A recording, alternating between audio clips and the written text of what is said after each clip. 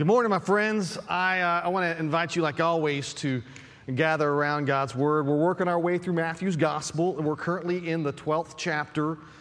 And last week, we were together in the 12th chapter, just an earlier portion of it, and we saw a conflict begin to arise between Jesus and the religious leaders at the time, the Pharisees, and the conflict was about the Sabbath. And what happened was that the disciples were walking down the road. They were heading towards the synagogue on the Sabbath.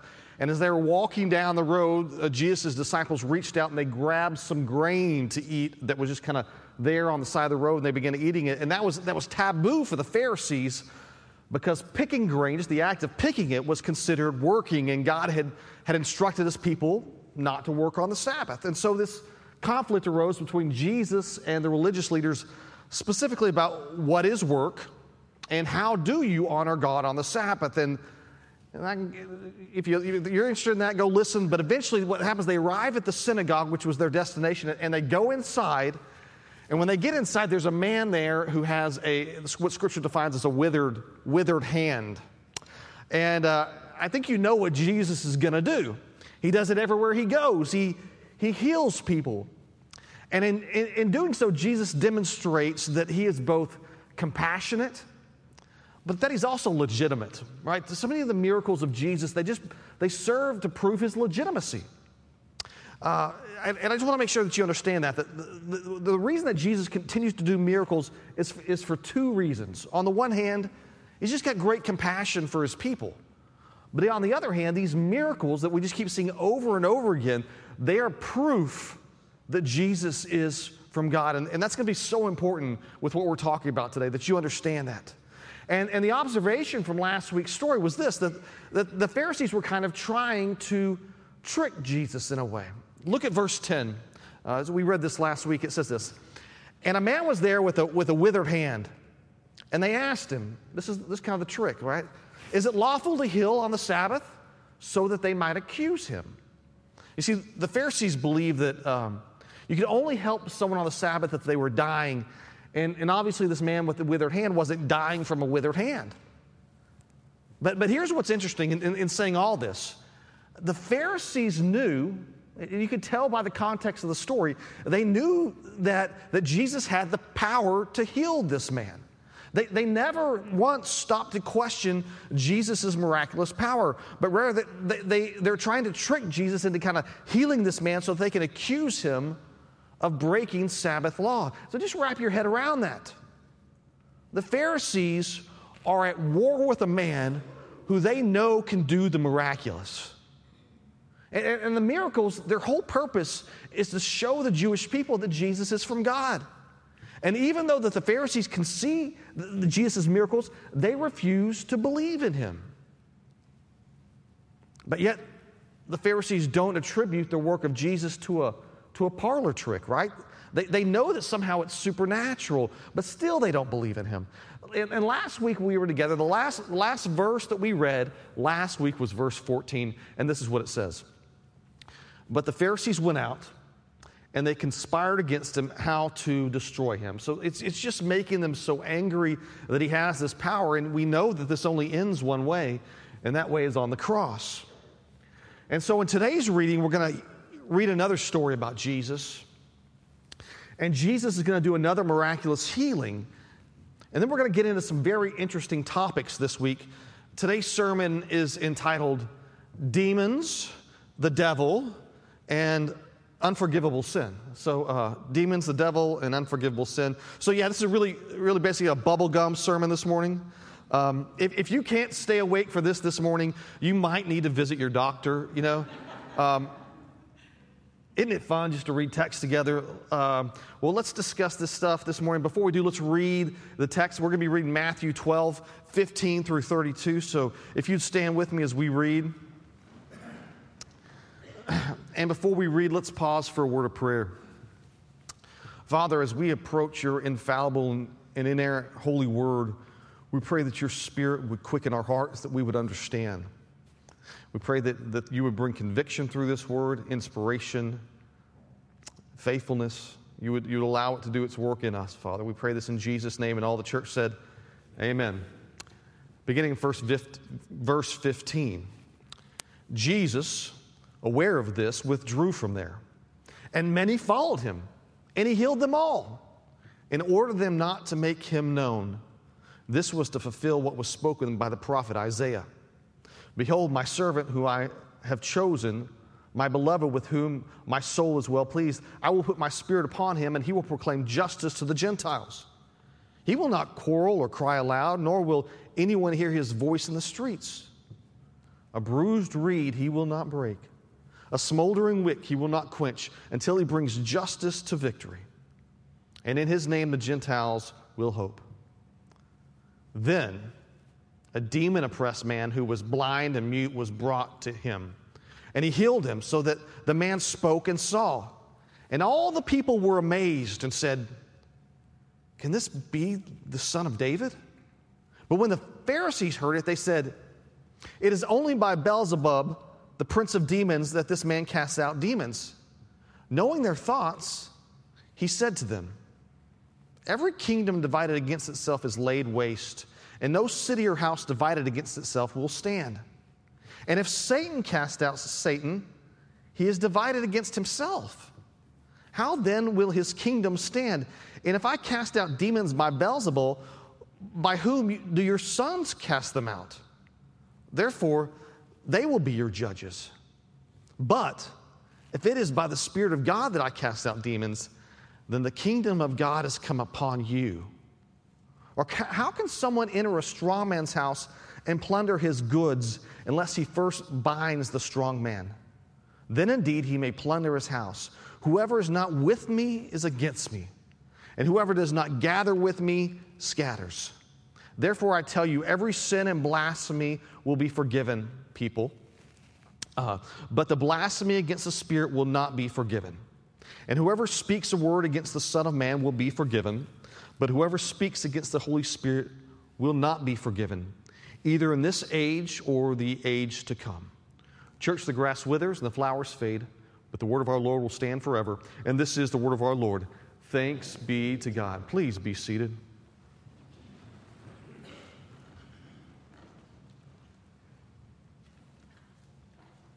Our reading this morning, it picks up right after we find out that the Pharisees, like we read earlier, have set out to destroy Jesus. And verse 15 says that Jesus, aware of this, withdrew from there, and many followed him, and he healed them all. Here's the deal. The Pharisees are mad at Jesus, and why are they mad at Jesus? For a couple reasons. Last week we read that he claimed to be the Son of Man, which is the great king prophesied in Daniel. And also because Jesus was doing these healings on the day of the Sabbath. And so Jesus leaves the synagogue, and what happens? Verse 15 says this. It says that a crowd of people followed Jesus out of the synagogue, and it says that Jesus healed every one of them. And I guess it makes sense. Like if you have an ailment, if you've got some sort of chronic pain, tell me you're not following the man who you just witnessed do an undeniable miraculous healing. I mean, of course you are. You're going to say something like, "Jesus, I'm a big fan of your work. I saw what you did with the withered hand.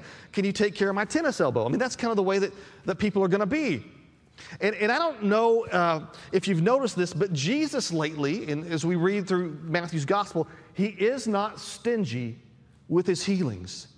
And so this whole crowd of people leave the synagogue with Jesus on the Sabbath, and Jesus is like the Oprah Winfrey of healings. He's like, you get a healing on the Sabbath, and you get a healing on the Sabbath. He's just healing everybody. And I'll try to come back at a later time and address that Isaiah prophecy that we read in the future. But what I want to do is link up with this next healing story. Verse 22 says this.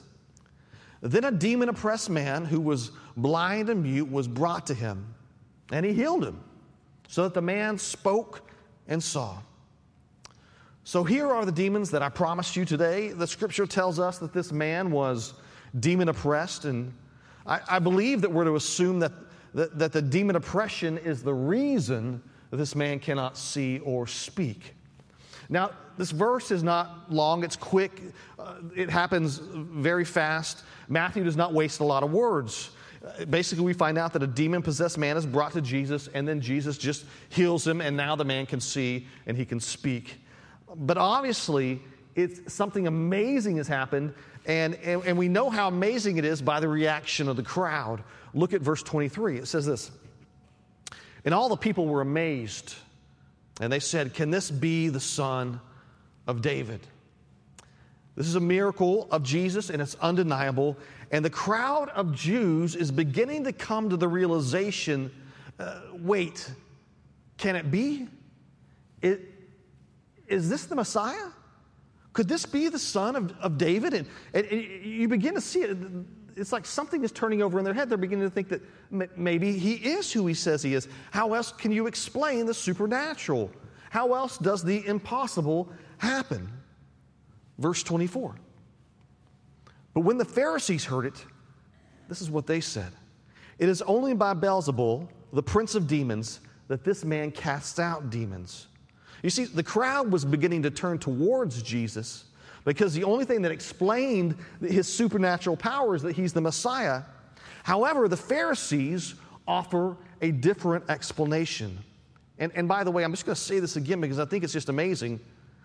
The Pharisees don't deny that Jesus is doing miraculous works. They don't.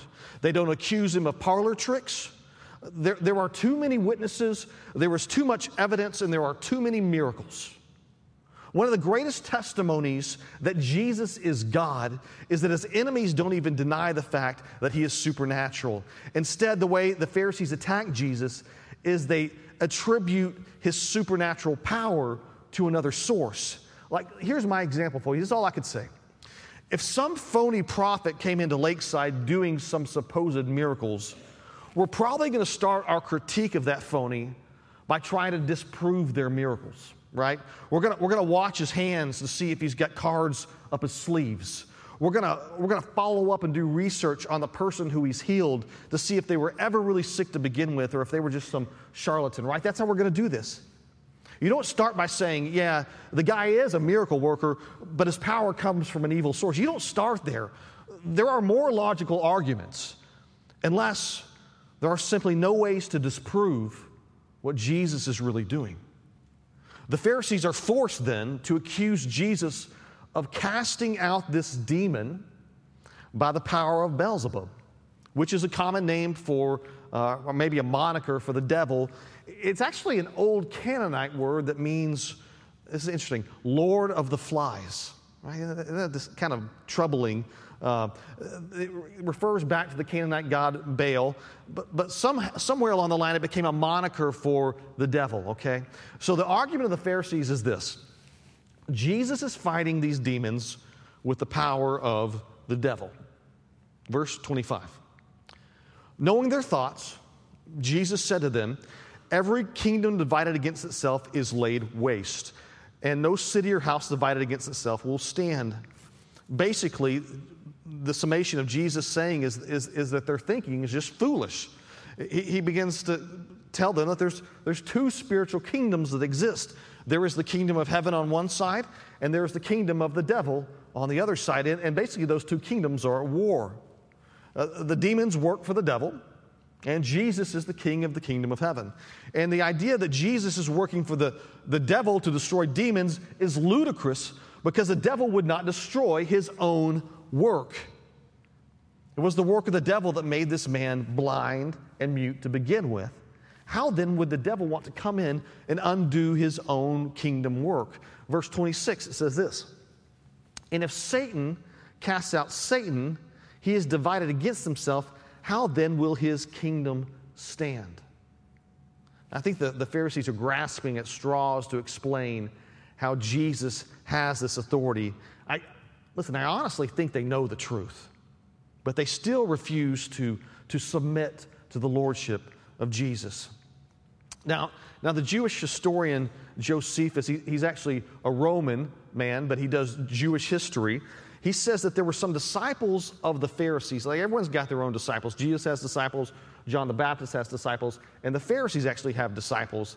But these disciples of the Pharisees were known to be casting out demons also. So it's not just Jesus who is casting out demons, but also these, what is called in Scripture here, sons of the Pharisees were also doing this work of casting out demons. Look at verse 27. We'll read that together.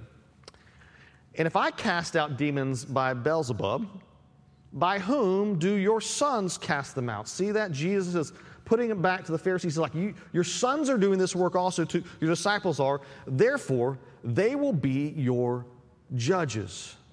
Jesus is basically saying, listen, bring your disciples who cast out demons also. Bring them over here, and you ask them how this works. You ask them how they cast out demons. They don't do it by the power of the devil. That's not how any of this works. They will be your judge if you ask them how it works. Verse 28. But if it is by the Spirit of God that I cast out demons, then the kingdom of God has come upon you. There are only two options here. The Pharisees know this, and Jesus knows this. If Jesus' power is not from the devil, then where is it from? Only one option remains. That is that the kingdom of God has come upon them, and Jesus is, in fact, the Messiah. And so what Jesus is going to do is he's going to switch to another illustration here. It's a good illustration. Verse 29 says this, Or how can someone enter a strong man's house and plunder his goods unless he first binds the strong man? Then indeed he may plunder the house. So let me ask you a question. In this illustration, who is the strong man? And what does this illustration mean? Let's explore the illustration in context. The issue is, by what power, because this is what we're talking about here. This is what Jesus is trying to answer. By what power did Jesus heal the demon-possessed man? The demon is an agent of the devil, and the demon had come into the man, had come inside the man, and had taken up residence. And the result was complete physical and emotional havoc in this man. And so let me play my cards here. The devil is the strong man in the story. Okay, you got that? You know who the strong man is? It's the devil. His kingdom had taken up residence in this possessed man. And the intruder in the story then is who? The intruder in the story is Jesus, right? Jesus first had to come into this demon-possessed man, and he had to subdue the strong man. Who's who? The devil, before he could plunder his house. Jesus is saying, I'm not doing this with the power of Beelzebub.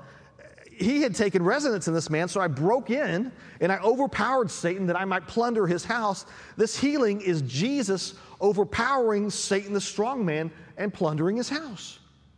Now, let me say just a few things about the devil and about demons, okay?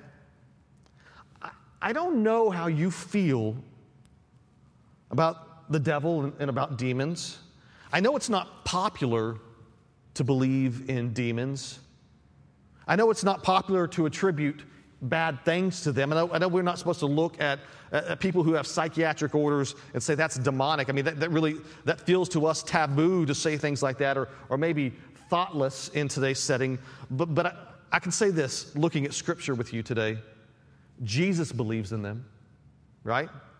And I don't know if you believe that demons cause mental and physical chaos, but Jesus sure seemed to think that they did that. Look at Ephesians 2, 1 through 2, because I think it's pertinent, and I'll make it make sense later. This is Paul. He says that you were dead in the trespasses and sins in which you once walked, following the course of this world, following who?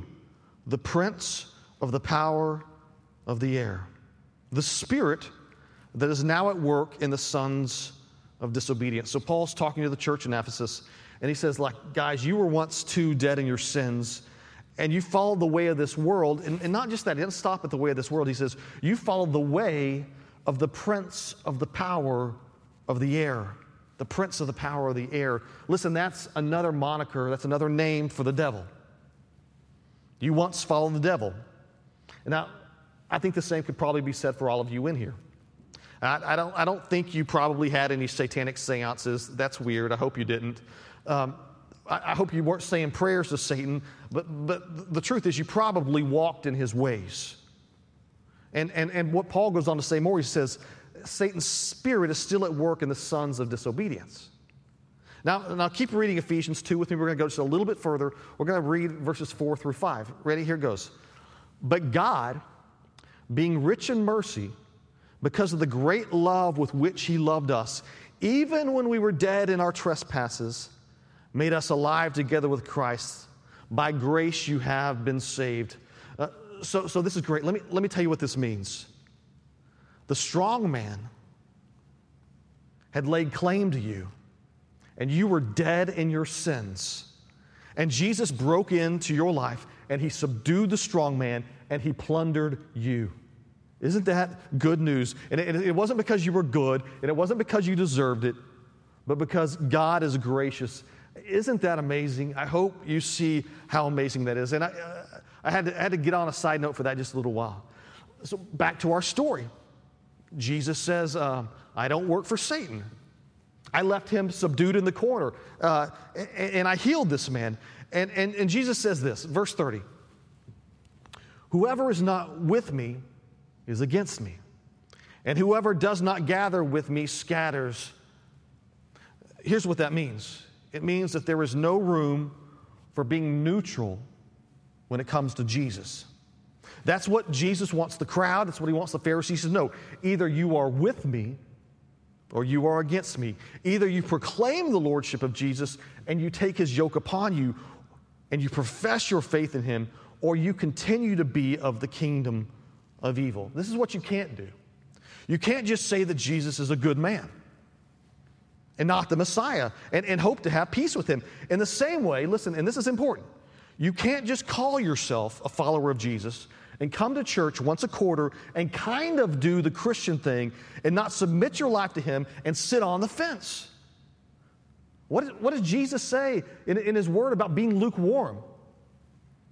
He says, whoever is not with me is against me. And again, there's only two spiritual kingdoms, the kingdom of heaven and the kingdom of Satan. If Jesus is your Lord, you are in the kingdom of heaven. And if he is not your Lord, where are you? You're left in the kingdom of Satan. And that brings us today, this morning, to one of the more controversial passages of Scripture. This idea that if you've been in the church long enough, you've heard people pontificate about what is the blasphemy of the Holy Spirit. And is it truly unforgivable? Well, let's look at some text together this morning, verses 31 through 32. Therefore I tell you, every sin and blasphemy will be forgiven people, but the blasphemy against the Spirit will not be forgiven. And whoever speaks a word against against the Son of Man will be forgiven.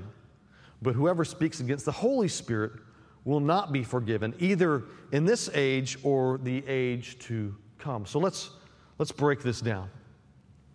The first thing that Jesus says is this: every sin and every blasphemy will be forgiven. And I don't think we need to quickly pass over that idea. I think it's really important. Jesus speaks to the depth of God's forgiveness. That's where he starts. Every sin, every blasphemy will be forgiven. And that's really amazing news for you. And we see it throughout the passages of Scripture. David was a murderer. Moses was a murderer. And yet God forgave them. In Psalm 32:5, David says, I acknowledge my sin to you. I did not cover my iniquity. I said, I will confess my transgressions to the Lord, and you forgave me the iniquity of my sin. Right? I mean, we see this pattern of confession and forgiveness. We see that Peter denied Jesus 3 times, and yet Jesus forgave Peter and restored Peter. What about this idea of blasphemy? Let's get a working definition of what blasphemy is, okay? Because I think that'll be important to us. And just for the sake of it, I'm going to go with John MacArthur's definition of blasphemy. Here's what he says. He says, blasphemy is the unique sin of speaking evil against God, or saying things about God that are not true, or speaking of God in a derogatory manner. That's blasphemy, right? It's a defiant irreverence. So my question is this: is blasphemy unforgivable? No. Blasphemy is not unforgivable. Look what Paul says about himself in blasphemy and his forgiveness from blasphemy in 1 Timothy 1:13. He says this: though formerly I was a blasphemer, persecutor, and insolent opponent, but I received mercy because I had acted ignorantly in unbelief. Okay, all right, so here's the question. Stop right there. Keep that up if you can. Why did Paul receive mercy, other than God's a gracious God and a forgiving God? What does it say here? Because he blasphemed in what? In ignorance and unbelief, right? Paul basically says, I didn't know who Jesus was. I thought I did, but I didn't know. I was wrong. Once Paul realized Jesus was Lord, he served him his whole life, right? We talk about that. We've seen the road to Damascus. Paul insulted and spoke evil of Jesus in ignorance, but once Paul knew who Jesus was, Paul repented, and Paul was forgiven. Paul seems to understand, and I'm just going to go back and say this, that the condition for his forgiveness of blasphemy was ignorance. Like, I didn't know. I wouldn't have said it. I didn't know. So if you were to invert that logic, we might say then, what is the condition to not be forgiven of blasphemy? What is the opposite of ignorance and unbelief? The opposite of ignorance and unbelief is like knowledge and assurance. Knowledge and assurance of what? Okay, knowledge and assurance of who God in Christ truly is. Like if you have a knowledge in your heart of who God in Christ truly is, and then you blaspheme, then what? So Paul says he's forgiven because of his ignorance and unbelief, but what would happen if someone had a full knowledge of God in Christ, and yet they spoke evil of Christ?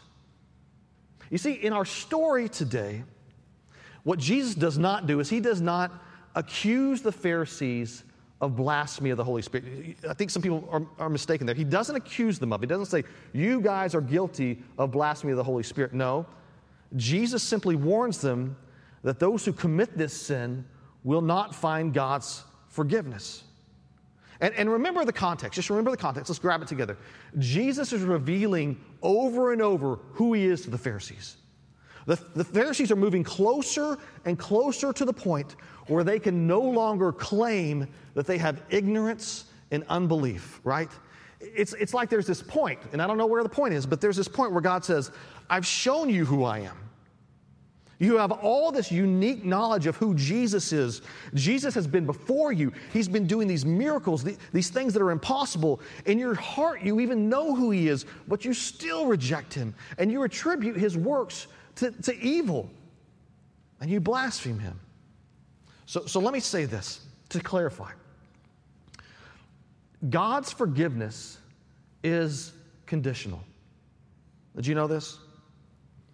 If you do not think that God's forgiveness is conditional, then what would happen is that you would become a universalist. Now, a universalist believes that God is going to save everyone without condition. Just the whole world will be saved. But we know this, that Scripture seems to be clear that there are those who will not find salvation, and therefore, by logic, we can say that God's forgiveness is conditional. So what then is the condition for God's forgiveness? You must repent and believe. 1 John 1, 8 through 9. Let's read it together. If we say we have no sin, we deceive ourselves, and the truth is not in us. If we confess our sins, he is faithful and just to forgive us our sins and to cleanse us from all unrighteousness, right? We begin to see the conditions there. Forgiveness is to confess our sins. Back to this idea of blasphemy of the Holy Spirit. The idea of blasphemy of the Holy Spirit is this idea that someone has a certain full amount of revelation and knowledge of God. They know in their heart fully who Jesus is, and yet knowing who Jesus is, they intentionally blaspheme him anyway. And they refuse to repent and to believe in him. And thus, they miss out on the forgiveness of God because they fail to meet the conditions of forgiveness, which are repentance and belief. And so I think it's important that you understand this, that it's not that God says, hey, you insulted my son, I'm going to punish you with hell. Rather, it's that the person had a full revelation and knowledge of Jesus, and yet they refused to acknowledge what they need to be true, and they did not meet the conditions for forgiveness. And so here's what I'm going to say. What a full teaching we had in Matthew today. Jesus heals the demon-possessed man. His supernatural works are clearly on display, and yet the Pharisees still harden their heart, and they still attribute the work of God to Satan. Now, there are a lot of different ideas about blasphemy of the Holy Spirit. And really, there are debates about whether it can be something which Christians today can even commit. You ever thought about that? Like there are debates about whether blasphemy of the Holy Spirit is something that Christians today can even commit. And let me shed some light on that. Many commentators would say that, like the Apostle Paul, many of us are more than capable of the sin of blasphemy. And you are, we all are, and it's an evil sin. But like Paul, we should hope to find forgiveness of our blasphemy because we have committed that blasphemy with some degree of ignorance and unbelief. Okay?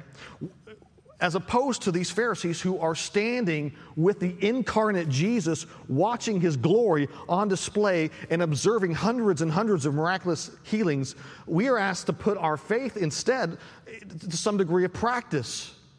Our faith functions, your faith functions with some degree of ignorance. So let me end by saying this. If you have a willing spirit to repent for your sin and to turn to Jesus as Lord, you will find that every sin and every blasphemy will be forgiven, even the worst of them. I believe the only unforgivable sin is produced in the hearts of those who refuse to meet the conditions of forgiveness. So this morning, I want to implore you all to repent and to believe in Jesus and to rest in the assurance of his generous forgiveness. Thanks be to God. Can we pray together this morning? Father, what a joy it is to read of Jesus and his glory on such display, doing these miraculous healings, showing such compassion for people. And he does give these Pharisees a warning, Lord. The warning is that the sin of blasphemy of the Holy Spirit will not be forgiven.